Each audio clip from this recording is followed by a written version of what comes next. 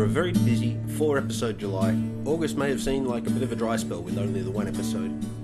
But we'll launch into episode 67 and get September off to a good start. Last you heard, I said, dun dun dun! Foreshadowing Bernd Balken's knowledge that Floyd Bennett and Richard Byrd probably never flew to the North Pole. Byrd's navigational log from the pole flight went to the National Geographic Society for vetting, and no one found anything untoward, in spite of the short flight time, which required strong tailwinds be factored into the calculations made during the 600 nautical mile flight northward, which would compound any drift from track Byrd had to factor into the dead reckoning calculations he made using the sun compass, on account of magnetic compasses responding to the extreme variation in the Earth's magnetic field experienced that far north, and his sextant being broken during the flight. The committee appointed by the Society trustees found the log all above board, and that Byrd, and therefore America, were awesome, and no one saw anything wrong with the vested interest the National Geographic Society might have in Byrd's success, what with their having contracted with Byrd to provide articles and images for the sales boost that coverage of his polar flight promised their magazine. Rodman Wanamaker, son of John Wanamaker, founder of a, by then waning, department store chain, paid Byrd $30,000 to house the Josephine Ford at two of his establishments to draw crowds, hiring Bernd Balken to interpret the display. During his first days in the USA, Balken was billeted with a National Guard squadron at Miller Field, where he was allowed access to the US Army Air Corps fighters of the day in a manner I can't imagine happening now. Hey, mind if I jump in the F-22? I can't find reference to what the National Guard squadrons were flying at the time, but I'm putting my money on Boeing P-26 P shooters, and will happily take corrections from the aviation obsessive playing along at home. Balken joined the Association of Quiet Birdmen, an aviators collective he was introduced to by one of its founders, Byrd's PR man, Harry A. Bruno. Bruno was engaged in almost every major American aviation milestone of the era, helping Anthony Fokker get a toehold in the US market and kicking off the Ford reliability competition, among others. The Quiet Birdmen, a Masons-style secret club kicked off by war veteran pilots in 1921, introduced Balken to Jimmy Doolittle, Carl Spaatz and General Billy Mitchell, pilots with whom Balken would discuss the future of aviation, helping him form ideas about polar air routes that would later bear fruit that continues to throw shade on anything Byrd ever achieved. It was also at a Quiet Birdmen dinner that Balken met Anthony Fokker, who offered him a job any time he felt like turning up at the Fokker factory. After a month of answering questions about the Fokker F7 to department store patrons, Byrd's outstanding debts from the expedition were settled, and Balken was let off the hook. Byrd immediately turned his attention to the 7 years unclaimed Orteig Prize, a proffered $25,000 for the first non-stop flight specifically between Paris and New York, or New York and Paris, depending on how you preferred your prevailing Atlantic winds. As Byrd began making arrangements to make an attempt on the Paris flight, Harry Bruno was pushing that he set out on a tour of the nation in the Josephine Ford on Harry Guggenheim's dollar. Guggenheim directed, among other things, the Guggenheim Fund for the Promotion of Aeronautics, and offered good coin for prominent pilots to fly over the USA and encourage national consciousness of air travel. Byrd sent Bennett and Balken. It was during this extensive experience with that particular airframe that Balken made comprehensive records of airspeed and fuel consumption that sowed the seed of doubts in his mind regarding the North Pole flight. Well, actually that seed was sown when the flight arrived in Spitsbergen hours ahead of its predicted return, and Bennett made some dark remarks about the alleged achievement. So the nationwide promotional tour aboard the Josephine Ford put the sown seed in a grow house with a moist, warm, high carbon dioxide atmosphere and halogen lights, and it grew into a tall and vigorous plant. Comparing notes on delivering the Josephine Ford to the Henry Ford Museum in Dearborn, Michigan, at the end of the 2-month tour, both Bennett and Balken measured the average flying speed of the aircraft at 70 knots. 20 knots slower than Hubert Wilkins measured the flying speed of his slightly more advanced model Fokker F7, and 30 knots slower than Byrd needed it to achieve for a still air flight to the pole and back to Spitsbergen in the time Balken recorded for the flight on the day. and the Josephine Ford was only lightly loaded during its US tour. Join the dots there. Balkan certainly did.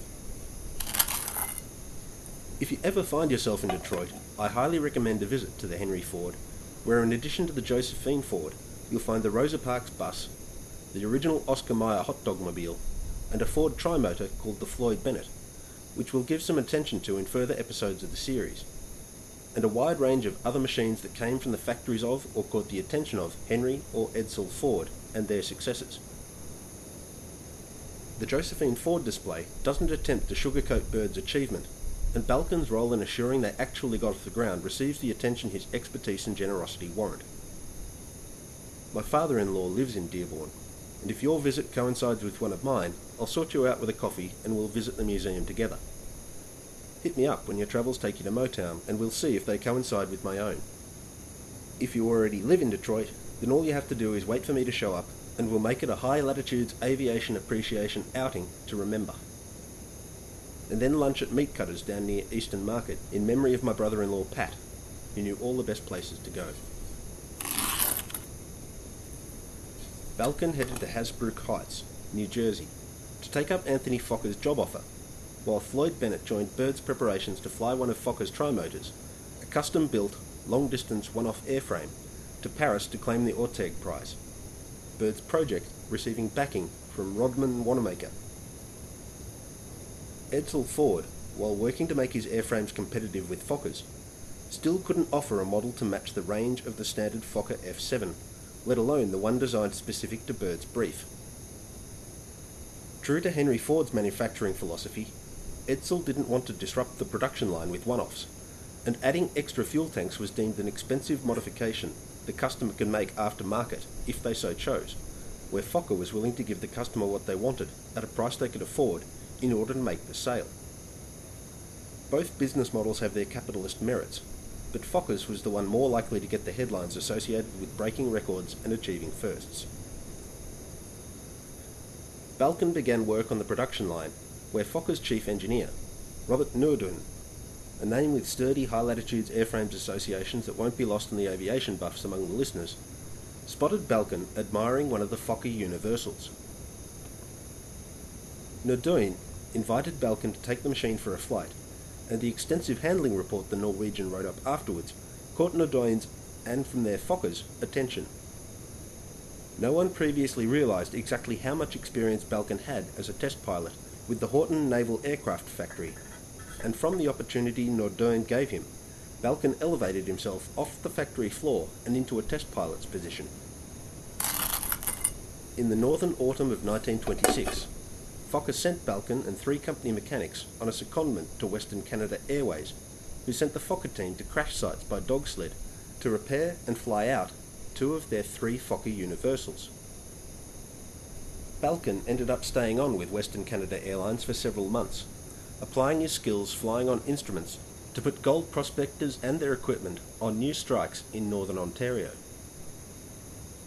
The secondment lasted through the summer of 1927, with the Universals trading skis for floats as the northern waterways melted, Balkan flying on in conditions that put his colleagues, who were mostly of the Contact Navigation School, out of contention. Balkan was, at this point, the most experienced high latitudes pilot on the planet, and would remain so for some time. We now turn back to pay some attention to what Wilkins was up to at the same time. With fuel already in place, a smaller team headed to Fairbanks in March 1927 and began assembling 2 new Stinson biplanes, which Wilkins named Detroit News 1 and Detroit News 2. He also cannibalised the 2 Fokkers, using the wing of the Trimotor, sans port and starboard motors, to replace the broken wing of the single-engine Model 4, but the resulting Frankenstein's airframe crashed during test flights and never flew again. The wing and fuselage of the F7 would go on to a new lease of life, but more on that later. The 2 Stinsons flew 6 men over the mountains to Barrow on the 29th of March, and on the 31st, Wilkins and Eielson flew north. 5 hours after takeoff, the engine began to run rough, then stopped completely. Eielson dived the Stinson to keep the airspeed high enough to make the propeller windmill, making it possible to restart it when he worked enough frantic pilot magic to clear the worst of the problems that caused the sudden quiet. Eilson made a landing on smoothish sea ice and set to work righting the trouble, cleaning the fuel lines and carburetor, and checking the spark plugs before the engine cooled to the point they wouldn't get it started again. Meanwhile, Wilkins took a sextant shot to make a correction on the position derived by dead reckoning.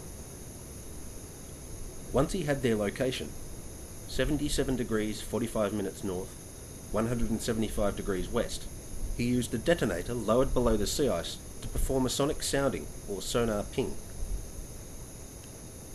The small explosion took 7.3 seconds to return an echo from the seafloor. Even without an approximate vertical profile of temperature and salinity against which to calibrate the varying speed of sound as the vibration descended and ascended through the water, 7.3 seconds represented some deep water, around 3,000 fathoms, or 5.5 kilometres in the new money. Eilson got the Stinson's engine going again, but Wilkins called on him to stop it so further soundings could be heard. Concerned that they wouldn't get the engine going again if they faffed about, Eilson joined Wilkins on the ice and made 3 further soundings to reassure Wilkins his measurement wasn't in error. Of the 3, only 1 proved useful, but the reading came back as 7.25 seconds.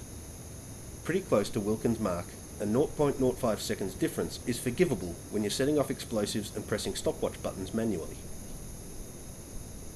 In what I read as Hubert Wilkins' single most important contribution to our present understanding of our planet, he and Eilson determined that the Arctic lay atop water too deep for a continent to lie in the far north. Peary's observations were incorrect. Eilson did get the Stinson started, which is why we know about their discovery. Further rough running required a second landing for further mid-journey engine maintenance. With a headwind eating into their speed over the ground, they flew on into the night, Wilkins leaning forward over the fuel tank to shine a small light on the compass and communicating course corrections to Eilson through taps to the appropriate shoulder. The third and final landing of the flight occurred 120 miles shy of Barrow, when the Stinson ran out of fuel. Descending blind through a dense storm, holding the aircraft level and on the glide path on instruments, Eilson made a dead stick landing. Dead stick referring to any aircraft landing without the reassuring ability to abort a dodgy approach, go round and try again, that is offered by a working engine. Eilson pulled this off at night in a blizzard. The landing smashed the Stinson skis, but the pair were uninjured and spent the night in the undamaged fuselage. Morning light revealed how lucky the blind landing actually was. The Stinson barely missed being smashed into an ice ridge. Wilkins, trained for years under Stephenson's guidance in Arctic survival, his former leader's one area of competence, wasn't worried about their situation. He took his time preparing for the trek before the pair began walking across the sea ice, hauling their supplies and gear on a small sledge, and making and sleeping in improvised shelters. Eilson marvelled at his friend's ability to build a snow house 12 years after the last time he had need of the skill, and followed carefully in the footsteps, and often in the hand and knee prints, of his seasoned Arctic guide, the pairs sometimes crawling across the landscape to avoid putting too great a pressure per unit area on the thin ice they needed to cross. Wilkins went through the ice on one occasion, and Eilson thought his companion went insane as he watched the soaked Wilkins strip naked and begin rubbing his sodden clothing in the snow. The snow absorbed a lot of the water and froze more out, making the process of drying the clothing on Wilkins' body a matter of days, rather than lasting the rest of his life. If faced with the choice between freezing to death in wet clothes and freezing to death, tackle out, while trying hard not to freeze to death, I'm with Wilkins. The Barrow team began flying the second Stinson along the coast, hoping for some sign of their companions. But Wilkins knew that without an accurate location, the chances of finding a party on the sea ice were too slim for anyone to risk their necks in search and rescue operations, and left behind explicit orders that no one was to fly over the sea in any such endeavour. After 13 days, Wilkins and Eilson reached the trading post at Beachy Point. An old friend, James Tuckbook, carried word of the survivors toward Barrow with his dog team. Almost 3 weeks after the radio signal from the Detroit News 1 petered out in radio operator Howard Mason's earphones, Tuckbook's dog team arrived from Beachy Head after a 4-day slog at maximum dog sledge speed, bearing the letter from Wilkins and Ilson. The letter requested that Alger Graham fly the Detroit News 2 to collect them at his earliest convenience. On collection from Beachy Point, Ilson's frostbitten hands received treatment, saving all but 2 joints of 1 finger. Wilkins' competence as an Arctic denizen, if not already established by his 3 years under Stephenson and 600-mile walk out of the Arctic in the first of a long series of steps to get home to Australia, was etched in stone. The party returned to Fairbanks and mothballed the Stinson and the Fokker components for the winter. In Wilkins' words, "We begged for money, bought machines, flew them and smashed them, rebuilt them and smashed ourselves. My crooked arm and Ilson's missing finger are mute evidence of the trials endured." Wilkins considered a long-distance flight across the Pacific, perhaps even reaching as far as the Ross Sea, and from there striking out for Graham Land. But the area to the north of Alaska, flown over but not seen by those above the Norge, held his attention. His former plan to fly from Barrow to Spitsbergen came to the fore once more, and he began making preparations. He considered flying solo, the fuel already in place at Barrow, and the simplicity of working on his own, and in the case of accident, surviving on his own, gave the idea appeal. With only his own shortcomings to fail him, the weather stood as the only practical barrier, but the social barrier proved the turning point in his thinking on the matter. Without a companion, there could be no corroboration of any claim he might make, or data he might collect. Given that the corroboration Floyd Bennett provided for Bird's North Pole flight amounted to not very much use, I think Wilkins was overcautious, but such was the mode of the time, and he was decided on travelling with Ilson once more. The Detroit News didn't want a bar of it, having associated themselves with Wilkins' projects for 2 years and not gotten a single pole flight for their resources. They signed over the Stinson and agreed to meet any outstanding debts on the understanding that Wilkins not use their name in association with his next project. The Detroit Aviation Society was similarly uninterested in the dogged but undramatic Wilkins' further attempts to actually get on with the business of exploration, where other flyers were making headlines. They refused to offer any support, even though Wilkins' proposed use of another Detroit-made Stinson could work to the benefit of the city's brand. Wilkins' West Coast girlfriend, Lura B. Schreck, helped put the Australians, Charles Kingsford Smith and Charles Ulm, in touch with Wilkins and arranged the sale of the Trimotor Fokker for a flight from San Francisco to Australia, stopping in Hawaii and Fiji en route. My sources diverge at this point, some stating that Anthony Fokker agreed to overhaul the hard-worked airframe, others stating that it was Boeing that took on the job. Either way, the Australians happily paid $15,000 for what they named the Southern Cross, going on to make the historic Pacific Crossing and many other trailblazing flights with the machine, which now resides in a hangar of its own near the entrance to Archerfield Airport in Brisbane, with, last time I saw it, which I'll grant you was a long time ago, no mention of its history in the north. Wilkins also sold the remaining Stinson biplane from his previous season in Barrow. He paid half of the money from the sale to the Detroit Aviation Society to cover part of the money owed them, and was keen to buy a Stinson monoplane for his third Arctic aviation project, when a zippy-looking red plane, a Lockheed Vega, the first of its kind, caught his attention from his hotel window. I can understand his sudden fascination. Compared to everything flying at the time, the Lockheed Vega looked like it came straight out of a Buck Rogers comic. The Lockheed brothers, recently having changed the spelling of their name to match its pronunciation, after years of correcting people for calling them Loghead, worked out how to cantilever the wing from the fuselage, and the resulting absence of wing struts helped make the Vega fast, and it looked it too. To clinch the deal, a Vega worked out cheaper than the Stinson and could fly further. Wilkins ordered one and asked Eielson to fly it for him.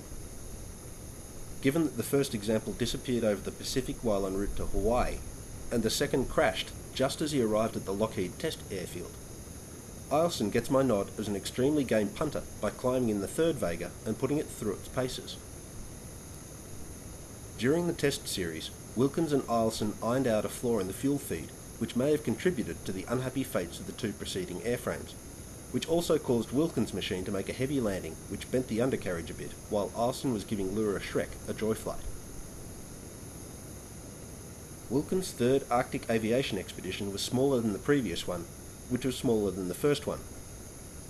With no radio crew, sledge team, tractors or journalists along, Wilkins painted Detroit News, Wilkins Expedition, on both sides of the fuselage anyway, for which the media company gave cautious thanks, but no money, and it arrived in crates at Fairbanks on the 26th of February 1928. But it's time we caught up with Byrd back in 1927 for a bit. Preparing to make a solo test flight in the new trimotor commissioned by Byrd, Anthony Fokker grudgingly agreed to Byrd's request that Floyd Bennett and radio operator George Noville ride along. At the last minute, Byrd also climbed aboard. With all these punters up front, the aircraft was nose heavy. Fokker couldn't trim for level flight, and the landing approach required he haul back on the yoke like his life depended on it, because it did. The plane crashed onto the runway, winding up upside down, Floyd Bennett receiving fractures to his skull and one of his legs, and a punctured lung. Byrd a broken arm, which he claimed he set himself on the way to hospital, and Noville minor internal injuries which he recovered from quickly. Fokker blamed Byrd for loading the aircraft out of trim. Byrd countered that Fokker's behaviour after the crash constituted cowardice unbecoming a gentleman, writing later that Fokker leapt from the cockpit once the aircraft touched ground, leaving everyone else to their fate, a version of events Fokker contested, claiming that with the aircraft on its back, he wasn't in a position to leave anywhere and that Byrd was simply making shit up. But Fokker's behaviour after the crash doesn't exempt Byrd from blame at making the aircraft unflyable. While Fokker made repairs to the airframe, word went north to Balkan, by then coming to the end of his secondment with Western Canadian Airlines. With Bennett hospitalised, his former co-pilot Acosta took his seat, and a new co-pilot was needed. Balkan accepted that role. Alexa, play Never Gonna Give You Up by Rick Astley. Balkan, well familiar with Fokker's systems, fulfilled Fokker's test flight scheme on the repaired aircraft, named America, and took it on its positioning flight to Roosevelt Field. Fokker wanted Balkan in the left seat, as he could fly on instruments, making navigation by dead reckoning possible over the trackless sea, and making flying safe if visibility decreased due to cloud or fog. The sensations impressing themselves on a human body's sense of balance and orientation while in flight rapidly lead to disorientation when you can't see where you're going. We didn't evolve to move in 3 dimensions out of sight of the ground, and our senses betray us when we try doing exactly that, as regularly occurs in flying outside of visual flight rules conditions, which was often in the weather and places under discussion this episode. Jimmy Doolittle, who is far more famous for his aircraft carrier-launched land plane raid on Tokyo in the Second World War than he is for any of his other achievements in aviation, perfected blind flying techniques in a series of experimental flights made possible by the Guggenheim Fund, kicking off in 1929, eventually making a takeoff from one airfield, navigating to another airfield, and landing safely, entirely without use of visual references outside the cockpit of his consolidated NY-2 biplane. Until the instruments developed in Doolittle's project and their application in instrument flight rules flying were perfected, only the very best pilots could keep an aircraft in the air after entering cloud, let alone navigate effectively. Balkan was one of those pilots, where Bert Acosta freely admitted he got lost if he couldn't follow the roads and railway lines used in contact flying, and he very nearly crashed the America after flying into a cloud layer. Rodman Wanamaker insisted Acosta do, or at least be credited for, the flying, because it wouldn't do to have a foreigner take any of the glory from his investment. As the plane sat, waiting for weather good enough for Acosta not to crash into the sea and kill everyone, Balkan applied for US citizenship on Fokker's insistence and a family friend's assurance that it was the correct move, in spite of Balkan's personal reservations about what felt like turning his back on his homeland. With the test series complete and the Fokker ready to go, nothing happened.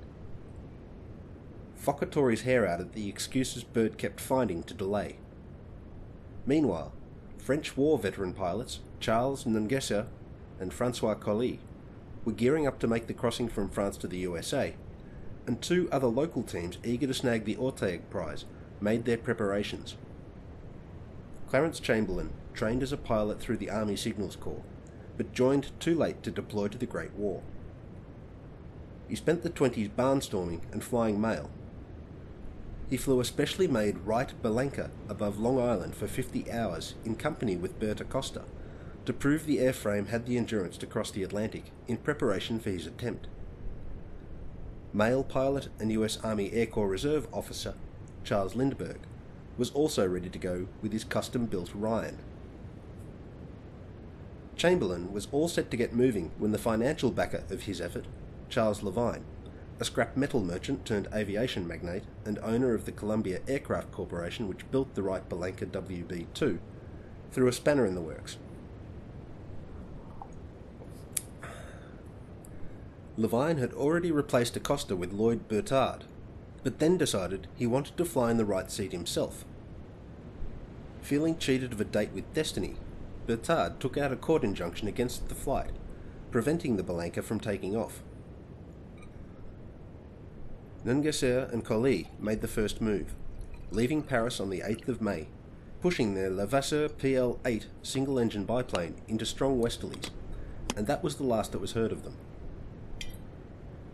Frustrated by the delays caused by the legal injunction, Chamberlain gave his weather charts of the Atlantic to Lindbergh, who, on the 20th of May, boarded his aircraft with some sandwiches and a thermos of coffee, took off and landed in Le Bourget Airport 33.5 hours later, winning the Orteig Prize and experiencing levels of fame never seen before, causing much distress for the retiring young working-class man and eventually resulting in tragedy when his 2-year-old son was murdered in an attempt to kidnap the child to hold him for ransom. 2 weeks later, on the 4th of June, with the court injunction from Bertard dropped on special appeal by the aircraft's designer, Giuseppe Belenka, Chamberlain made the second crossing, the first to carry a passenger, Charles Levine having climbed aboard at the last moment. They spent 42 hours in the air, landing twice in Germany, once at Eisleben, because they ran out of fuel, and the second time because the people who gave them fuel on their first landing also gave them dud directions, before finally finishing their journey of 42.5 hours in the air in Berlin, where 150,000 locals greeted them.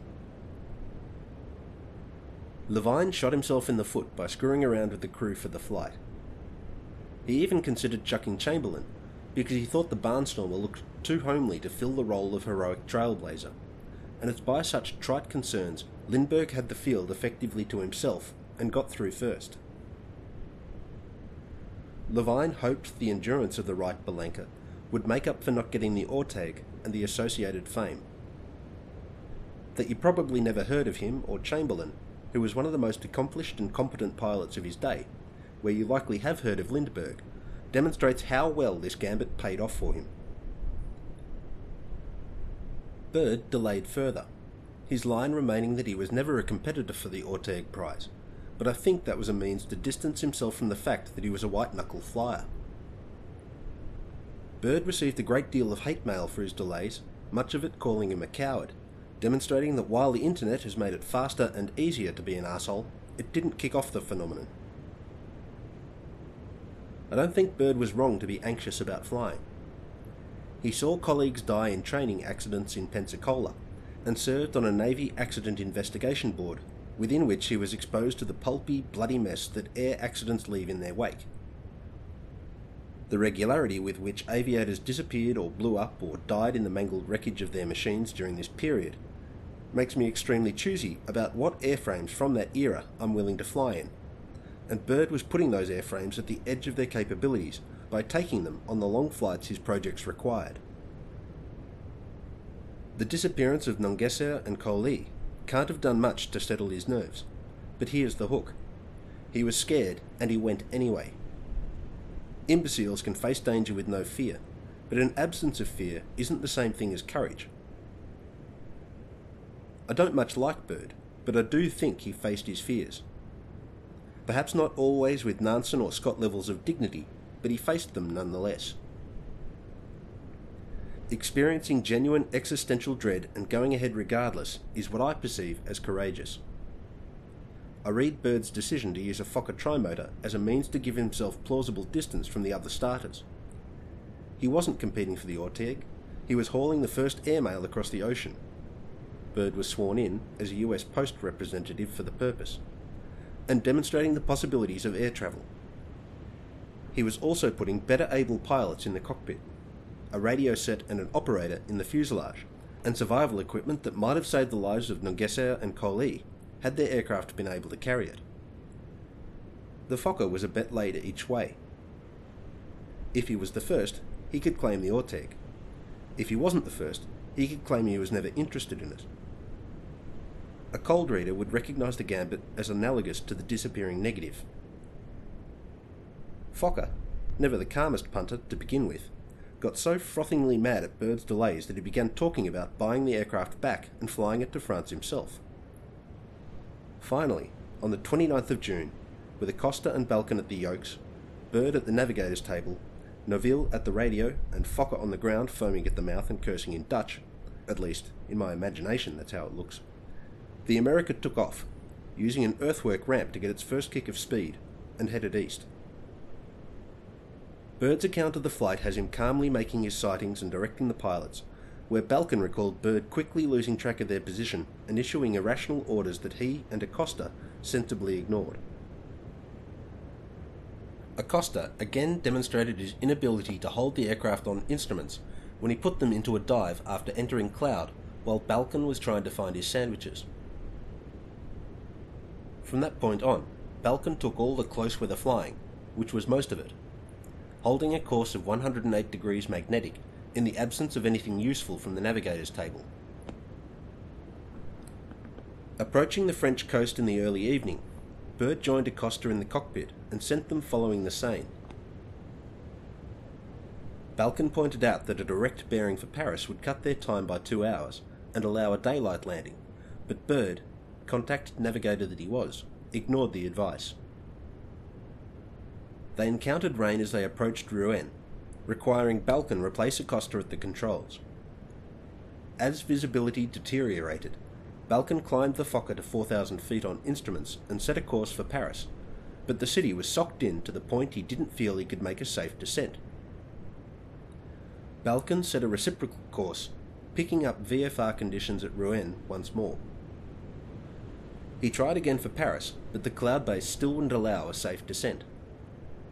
Reciprocal course again, this time with fuel sufficient only to reach the coast. Balkan flew along the coast until he found a lighthouse. He found a nearby beach, but couldn't land because of the fishing boats hauled out there. Balkan indicated a ditching in the sea was their only remaining option, and Byrd prepared carbide flares that would burn in the water and offer some visual reference against which Balkan could judge his approach, throwing them out the window as the starboard engine began to make the first spluttering announcements that it was on the verge of fuel starvation. Balkan made the last turn the aircraft had in it and put the Fokker into the drink, making the first survivable water landing of an aircraft that size that wasn't designed for water landings. Under the sweeping light of the lighthouse, the crew of the America inflated the emergency dinghy and paddled themselves and the mail ashore. The lighthouse keeper of the village, that turned out to be Vers-sur-Mer in Caen, sorted them out with dry clothes and somewhere to sleep. In the morning, they found the America pushed ashore by the tide, and the local souveniring bits of the plane, though the instruments, engines and wing eventually made it back to the USA, the engines going into service with an airline, and the wing ending up in the collection of the Smithsonian. The crew of the America were feted by the French, and Byrd soaked up the adulation heaped on him at receptions and dinners in his honour. Jeff Maynard notes that Bird's opinion of himself began to take on messianic characteristics either at this point or when Bird reviewed their time in France. He quotes Bird's book, Skyward, covering the polar and the Atlantic flight, as featuring a photograph of the Americans visiting French airmen crippled during the Great War, which is captioned, "After Bird's greeting, one man, a cripple since the war, rose up and walked." Yeah, I'm feeling it, Frenchman. I'd get off my deathbed to avoid listening to some of the blowhards I've encountered over the years too. The crew of the America returned to New York to the standard parade and City Hall welcoming ceremony care of Mayor Jimmy Walker. And it's back to Umberto Nobile in Italy. Pissed off at that exploring Johnny-come-lately Amundsen trying to cash in on the success of his airship, Nobile began making preparations for another lighter-than-air Arctic foray. He would fly to the pole from Spitsbergen, where the infrastructure from the previous flight would serve his purpose as well, and decide which way to proceed south based on the prevailing winds. The sort of plan you might make if intending a picnic along the Amalfi coast. Just see how the mood and the weather takes you. Dumbass. Mussolini, having milked the success of the Norge for all it was worth, didn't see any merit in a second voyage and refused to offer his personal endorsement of Nobile's proposal, though the government did send the naval vessel, the Città di Milano, to Spitsbergen on a training mission, and it just happened to be carrying spare parts and support materials in case an airship happened to be passing and needed something. The Italian Geographic Society, previously indifferent to Nobile's efforts, got behind this new, all-Italian project. Pope Pius gave Nobile a wooden cross to drop at the North Pole, just in case there was some ice in need of reminding of the alleged sacrifice of an innocent to atone for things it wasn't connected with. But getting papal approval to the extent you receive a wooden cross to place at point X probably wasn't that hard in those days. Nobile's new airship, the Italia, designed with many of the Norge's high latitude's shortcomings in mind, left Milan on the 15th of April 1928. Arriving in Spitsbergen weeks later than expected after mechanical troubles over Germany forced Nobile to land and arrange repairs, the captain of the Città di Milano refused to put men ashore to help guide the Italia into the Norge's former hangar in Kings Bay.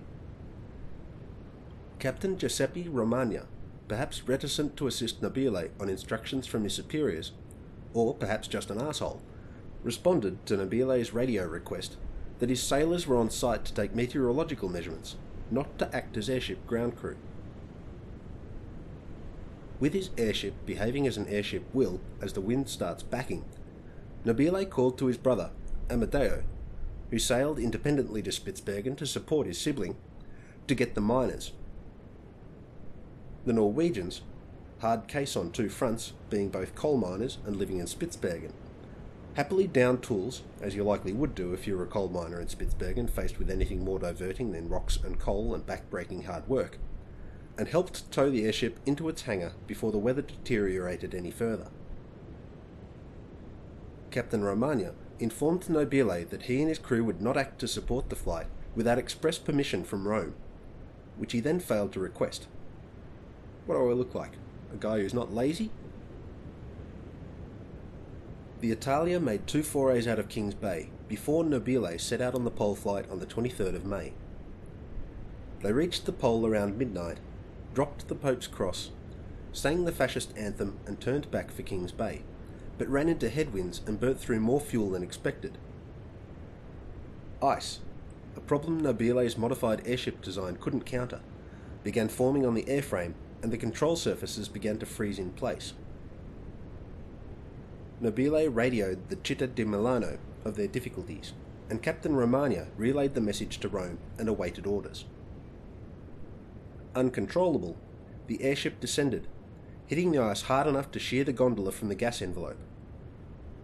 One crew member, Natalie Cecchioni, broke a leg, and another was killed on impact. Another 6, those working in the envelope, disappeared into the sky with the hydrogen bags when freed of the weight of the gondola. Whether they died of hypoxia above 10,000 feet, froze to death, or returned to Earth at speed as the remnant airship further broke up, is unknown, as nothing was ever found of them or the errant hydrogen balloon that carried them away. Nobile rolled on the ground and clutched his shin until the referee awarded him the only sleeping bag. For 3 days, the 7 members of the crew not suffering from broken legs or faking death throes in the only sleeping bag buttressed their impromptu campsite against the weather, and Giuseppe Biaggi tried to raise help on the radio, which was working fine but somehow skipped over the antenna of the Città di Milano, where nothing was happening, Captain Romagna still awaiting orders from Rome. A trio set out for the nearest land, around 30 nautical miles distant and receding as the ice followed the currents beneath it.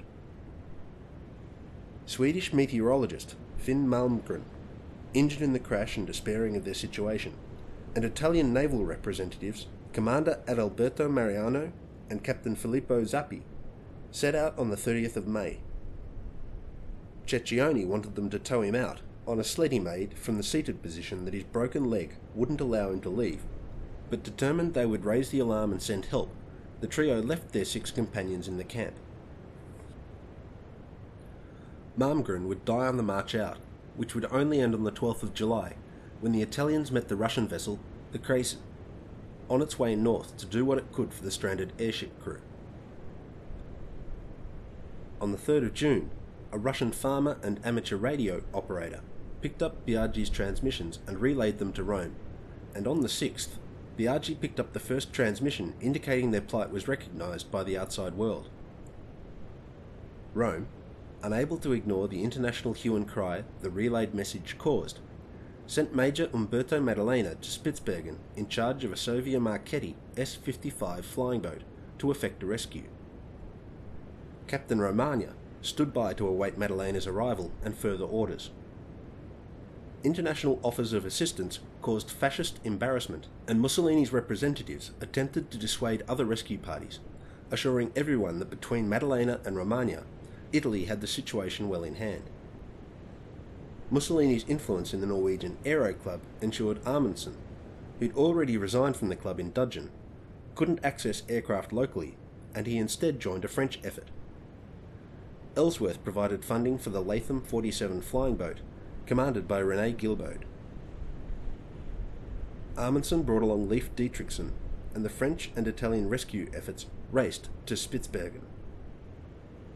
The Italians arrived in Kings Bay, but the French did not, their non-arrival causing its own emergency response, with aircraft and ships passing between Spitsbergen and Tromsø, hoping to find some sign of the Latham and its 6 occupants.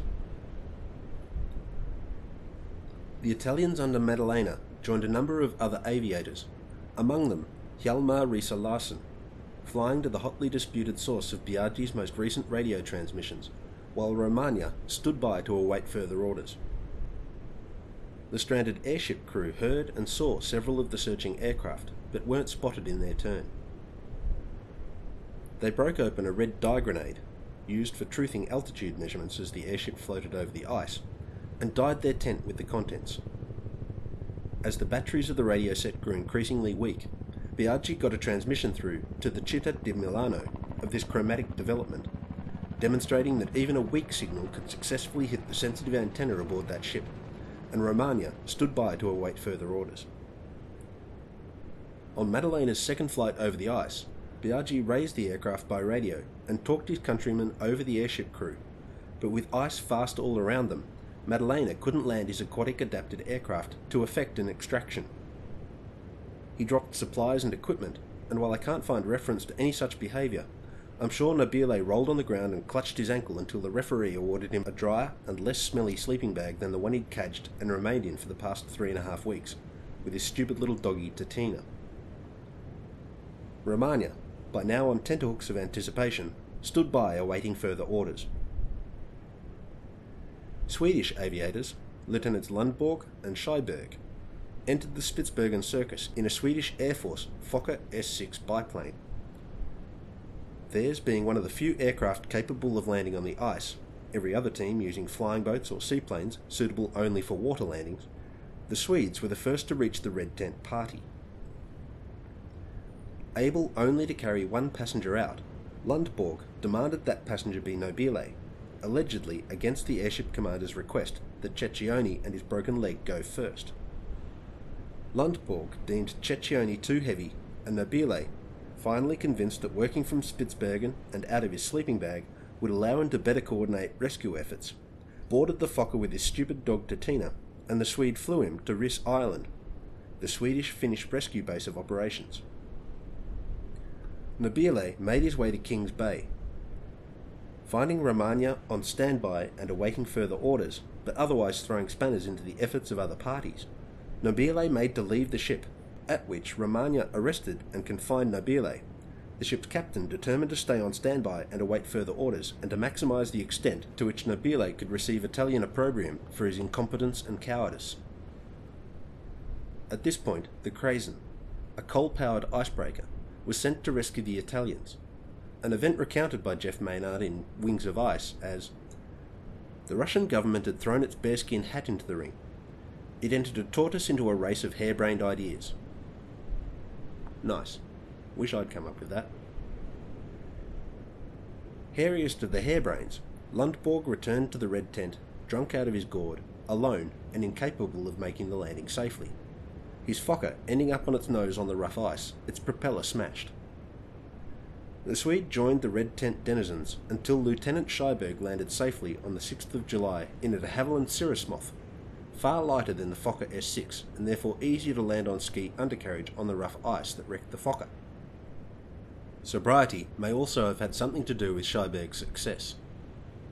Lundborg sprinted to the aircraft as Scheiberg came to a stop, vaulted into the empty cockpit, and ordered his colleague get them airborne again.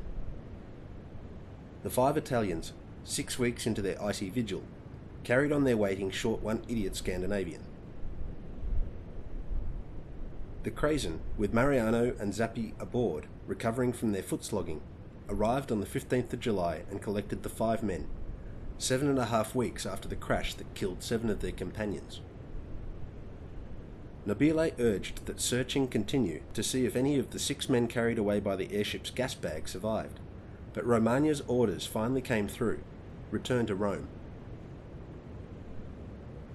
Nobile received a hero's welcome, 200,000 cheering Italians greeting his arrival on the 31st of July, frustrating fascist party plans to paint him as an incompetent coward who deserted his men to their fate. Mussolini did his best to tar Nobile with blame for the accident and its aftermath, and enough tar stuck that Nobile resigned his commission and moved to Russia to work on airships for the Soviets. And while his tarnished reputation received some polish after the fascists were removed from power, accusations regarding his past never fully let him be. Similarly, Mariano and Zappi never fully allayed rumours that they'd fed off Malmgren's corpse, perhaps even hastening the demise of the ailing meteorologist to aid their survival. Probably for the best that Cecchione couldn't convince them to tow him on his sled, either way. And it's back to Wilkins and Eilson in Fairbanks. The pair flew the reassembled Vega to Barrow on the 15th of March, the high performance of the new design making easy work of climbing above the Endicott Mountains that the Fokkers couldn't fly over while carrying a working load, and which the Stinson had to work hard to surmount.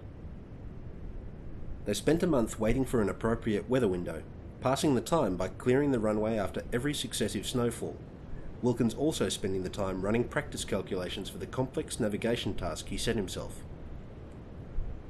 Where previous flights over the Arctic relied on pointing the aircraft in one direction and holding that course, Wilkins' proposal required a dogleg course to cover the maximum unseen territory, and would rely on sextant readings backed up by dead reckoning from headings taken from a magnetic compass. Magnetic compasses do work in the high latitudes, as there's nothing to stop them responding to the Earth's magnetic field. They are problematic for navigation at high latitudes because proximity to the magnetic poles causes rapid changes in local variation from a true north reading. If you know where you are and what variation to expect there, you can calculate the difference and use the resulting information to set your course. But as the voyage would cover 10 time zones worth of longitude, and the associated shifts in magnetic variation, Wilkins would need to be shit hot on his dead reckoning and the associated calculations accounting for their moving through the variable magnetic field. He needed to time the shifts from one magnetic footing to another to coincide with their progress along the proposed route. If forced to fly on instruments, any mismatch between their actual and their mapped location would throw ever-increasing deviations from the proposed course into the mix, and the first mistake would likely quickly compound to a last one, unless the visibility cleared enough to allow accurate sextant work. Wilkins would have to watch their speed, drift, and timings carefully, while Ilesen would have to hold their compass course like a lifeline. The advantage of navigating in this manner was they weren't tied to external references.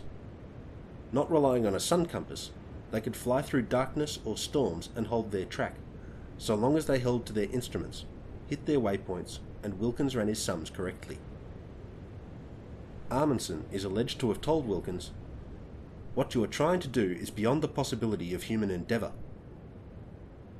Given the number of previously impossible things Amundsen achieved in his time, if he actually said that, it constituted quite a thing for him to declare.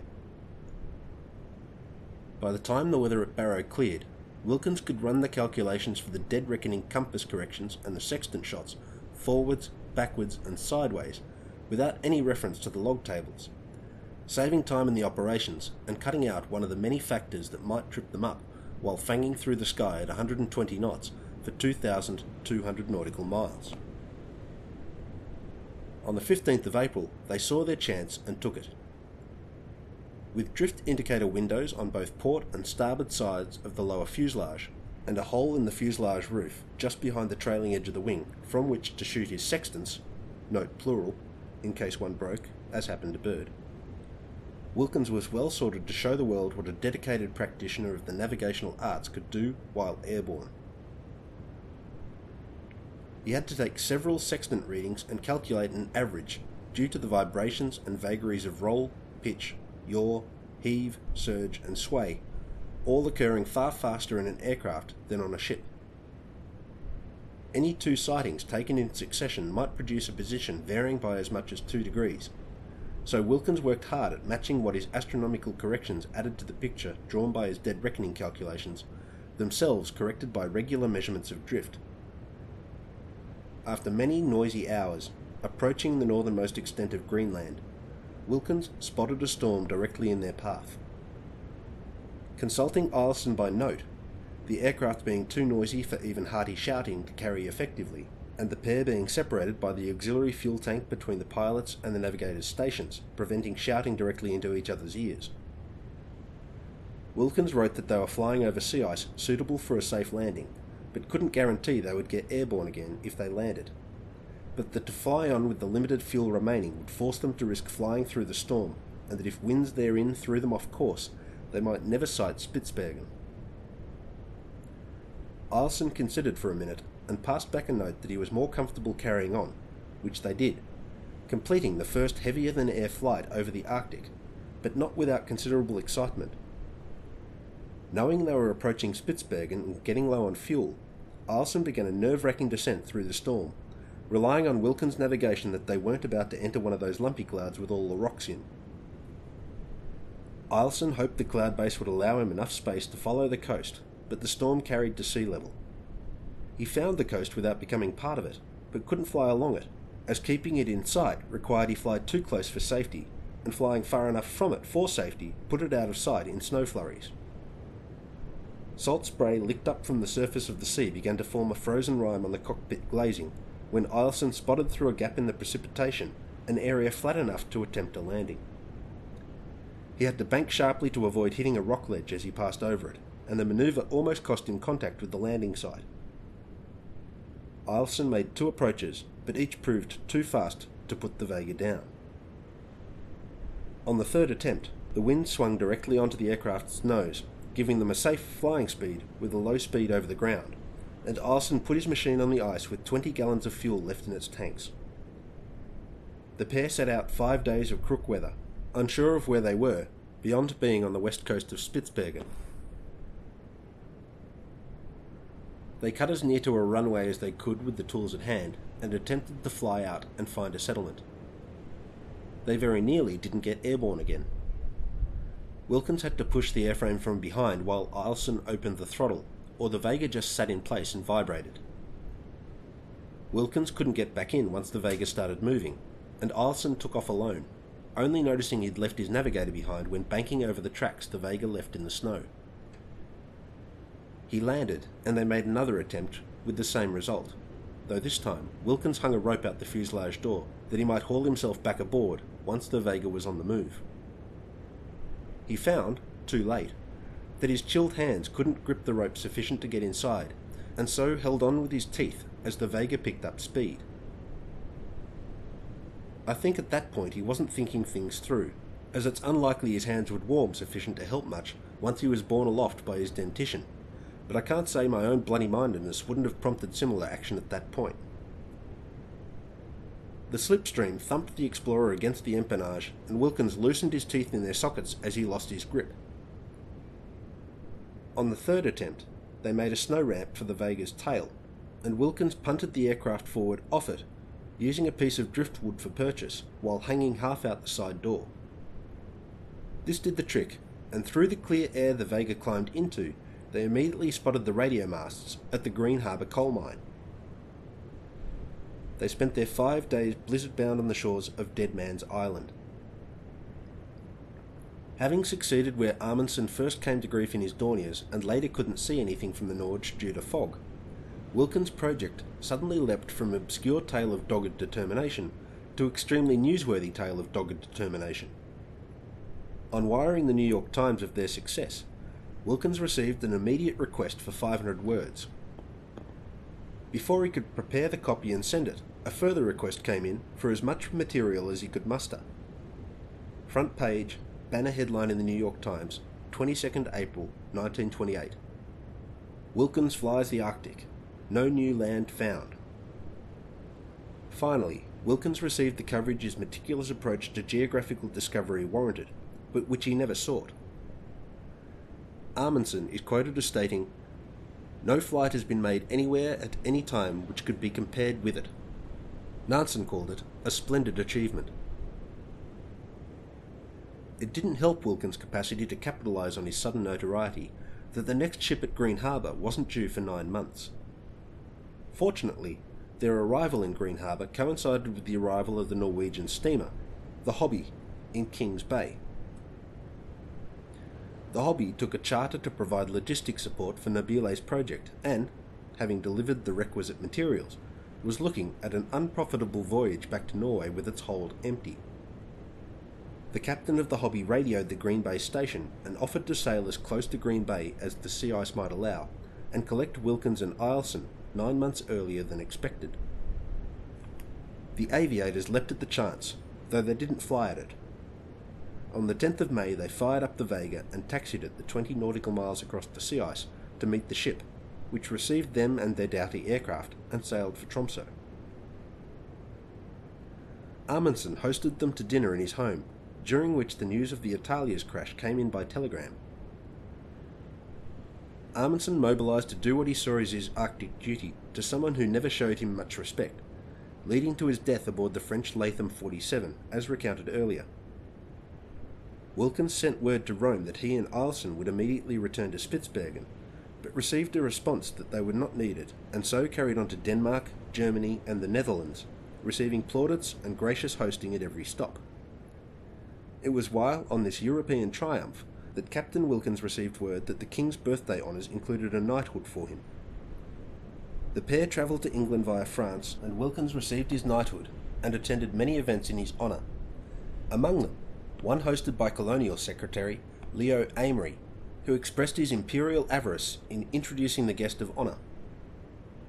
Not since Balboa stood on a peak at Darien and saw for the first time the broad Pacific has so significant a new view of the world been spread before human eyes in one day as when Wilkins and Eielson flew in 22 hours across the unexplored Arctic Ocean from America to Europe. Wilkins met with Mawson to request the Australian ambassador of all things Antarctic press their government for support of the International Weather Monitoring Service he'd so long advocated. Mawson, still bearing ill will over Wilkins' association with Mackay's death under Stephenson, wrote Wilkins off as an amateur and his meteorological proposal as crazy. Wilkins and Eielson sailed on to New York, where Mayor Jimmy Walker awaited with the now well-practised hero's greetings. Wilkins' logbook went to the American Geographical Society, where the chief surveyor declared the flight track and Wilkins' careful tracking of same an unparalleled feat of precision navigation. After 40 years between gongs, the American Geographical Society awarded Wilkins the Samuel B. Morse Gold Medal, the first of 15 scientific awards granted for the flight. And so, with that, we've finished covering Northern Hemisphere aviation antics and given ourselves a good footing from which to consider Antarctic aviation exploits in coming episodes, after a brief step back in time next episode to consider some of the whaling and territorial claiming that was going on at the same time that aviation was getting off the ground in the Arctic. My recent trip to Hobart went extremely well, with a lot of oral history recorded with members of the Inari Club, a tour of the Aurora Australis in the care of Michael Goldstein, and some successful and well-attended Antarctic presentations at the Beaker Street Science Bar at the Tasmanian Museum and Art Gallery. My trip would have been far less successful and far lonelier without the hospitality and open arms of Colette, Zoe, Margot, Rosie, Lucille, Andy, Adelaide, Brian, Mike, and Lauren. Every time I'm in Hobart, I ask myself, why don't I move here?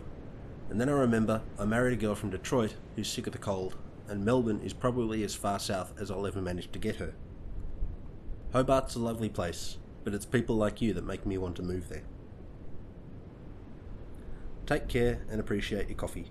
And please get in touch and let me know if my mid-episode joke actually rickrolled anyone.